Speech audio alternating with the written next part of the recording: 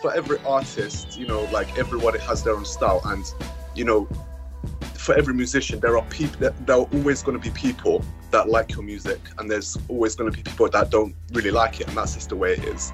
But for me, I just do what I have to do, and I try to stay, myself. I try to, I don't try and be like copy someone else's style. Of course not. But I just try and be myself. The Spotlight, hear directly from your favorite artists in Calgary, Alberta, Canada, and across the world. The Spotlight on 85.5 Masterclass Radio. This is the first time I'm speaking with you, so let's kick off with a proper introduction. Please go ahead. Tell me a little bit about yourself. Yeah, so I'm a musician, multi-instrumentalist, rapper from Bristol. I've been doing music for a very, very, very long time. Yeah. I play 2 instruments, keyboard and trumpet. And I'm also a producer, of course. I've collaborated with a lot of musicians as well. Yeah. What do you think is the difference between UK hip-hop music versus North America? Well, I think it's to do with the style, of course, but also the instrumentation, the rhythms, the melodic and harmonic structures of different instruments. I would say, the sounds, there are a lot of similar sounds, but I would say that, there's a few sounds that are, that are different, that are slightly different. But there is a lot of enthusiasm when it comes to collaborative support and community, Yeah. I mean, also definitely in the UK, for UK rappers, there's a lot of enthusiasm, for, rappers wanted to collaborate with each other, male or female. Of course, the music industry is a very competitive industry, and, everybody, is doing their own thing, and especially now because, there's this, COVID is still not, I wouldn't say COVID is still gone 100%. But everyone is doing their own thing, and there's a lot of enthusiasm for collaboration, and but it's just for me, I'm just focused on myself as of right now to build my career, and to take as much time as I can doing that, and put a lot of effort doing that, and then the rest, I have a lot of artists and also bands as well. I mean, because I'm also a multi-genre musician, so I do produce a wide range of genres because I grew up listening to a wider range of genres. So, there's a lot of artists and bands who I want to collaborate with, but it's just, it's just the challenge of finding the right time and day, because I work on I do things based on a schedule, but then also there are unexpected things that pop up that I have to also take care of as well. So, with your experience in the music industry today, how would you describe your inspiration and what really motivated you to start doing what you are doing so far? Yeah, so, my inspiration, I mean, because, I listened, as I mentioned, I listened to a lot of music growing up, and there are a lot of artists, who I, look up to in terms of, their stories, in terms of how, they made it. For me, because I have seen, there are a lot of, artists out there, I mean, who they work hard, a lot of years, grinding, but it takes them longer to get to where they want to be, than other artists who are, in my opinion, there is also an element of luck that other artists get more than other artists. I've always admired those who, have their own style and always, stay to themselves. I started music firstly, playing keyboards and learning how to play the keys. And then from there, I transitioned to learning how to play the trumpet. I learned from a very, very young age how to read music, how to how to keep in time, how to play. And once I learned keyboard and then trumpet, and then I started to get into music production, where I started to use there was first Cubase I started to use, and then I went into Logic and Ableton, and then Pro Tools, and then I started to know how to use the studio, how to record, what mics are good for what, how to use mixing desks, Patchbase, and also APIs as well. for example, when you have, when you have radio airplays, or if you've done a lot of live performances, if you have a certain amount of exposure, that's what record labels want. They realistically want artists to have a certain amount of exposure before they consider to take them on, basically. So for me, I did a lot of research into record labels and into what they offer, and that's my advice, really, and that's really what I would recommend for artists who are struggling, basically, to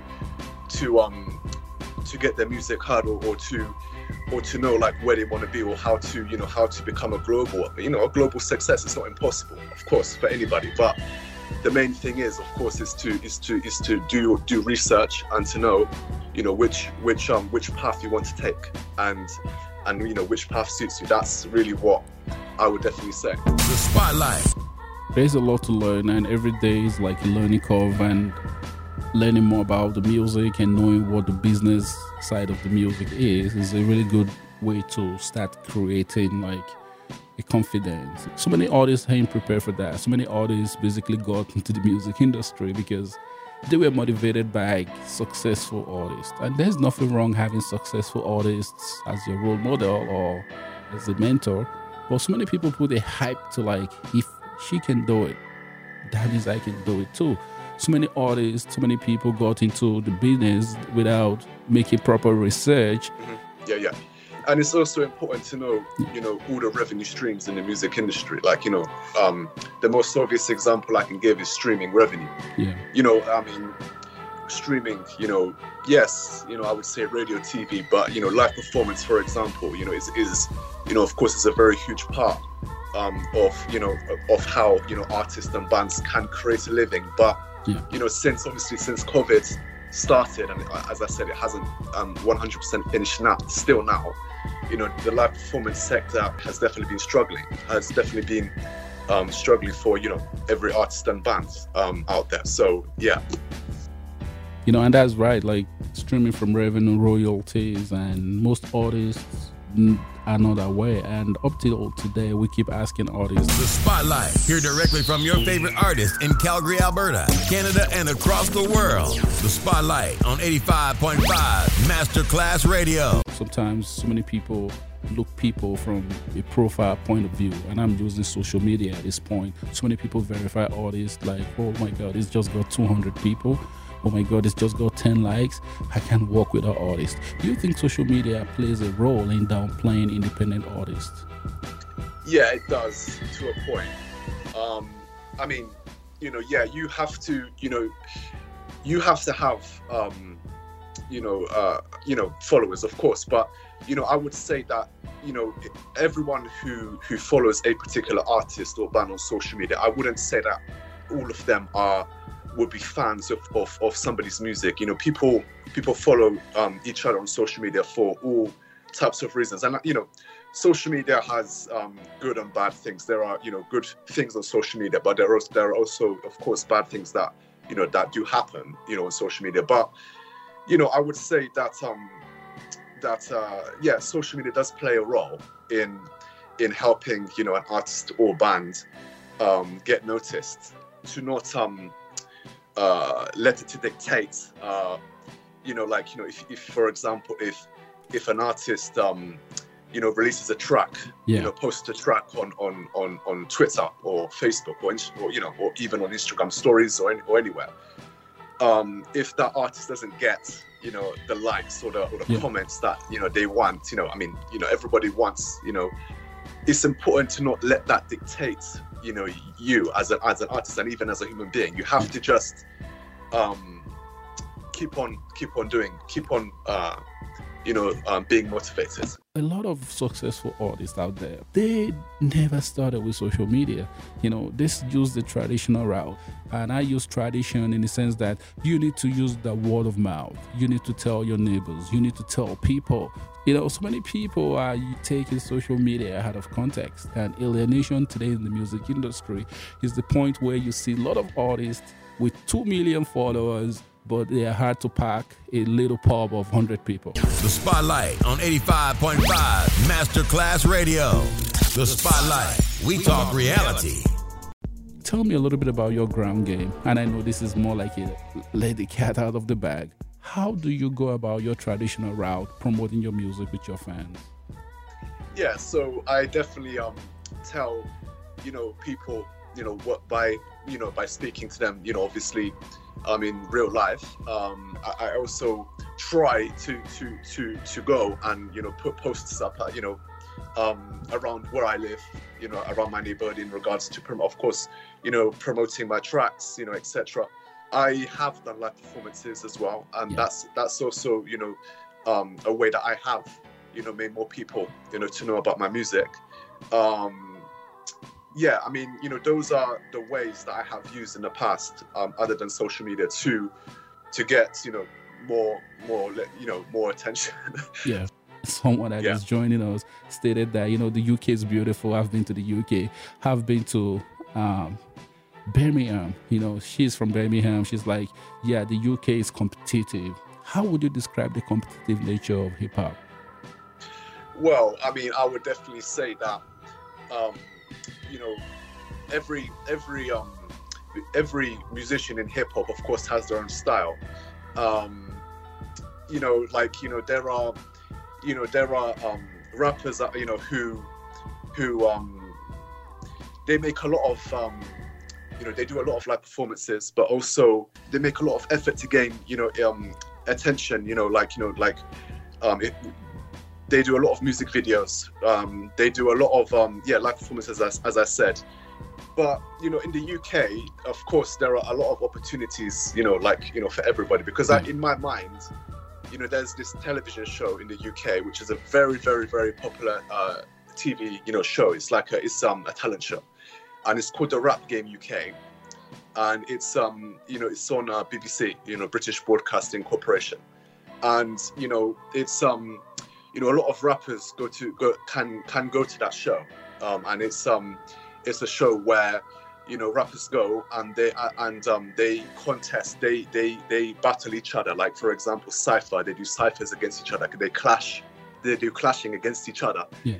They do many things. Like, they have a lot of rounds and they battle against each other. And at the end, the winner wins £20,000 to spend, in terms of, promotion, for example, for their music, or to it can be anything, with their music to help them to go forward. One skill I see a lot of independent artists exhibit is teamwork.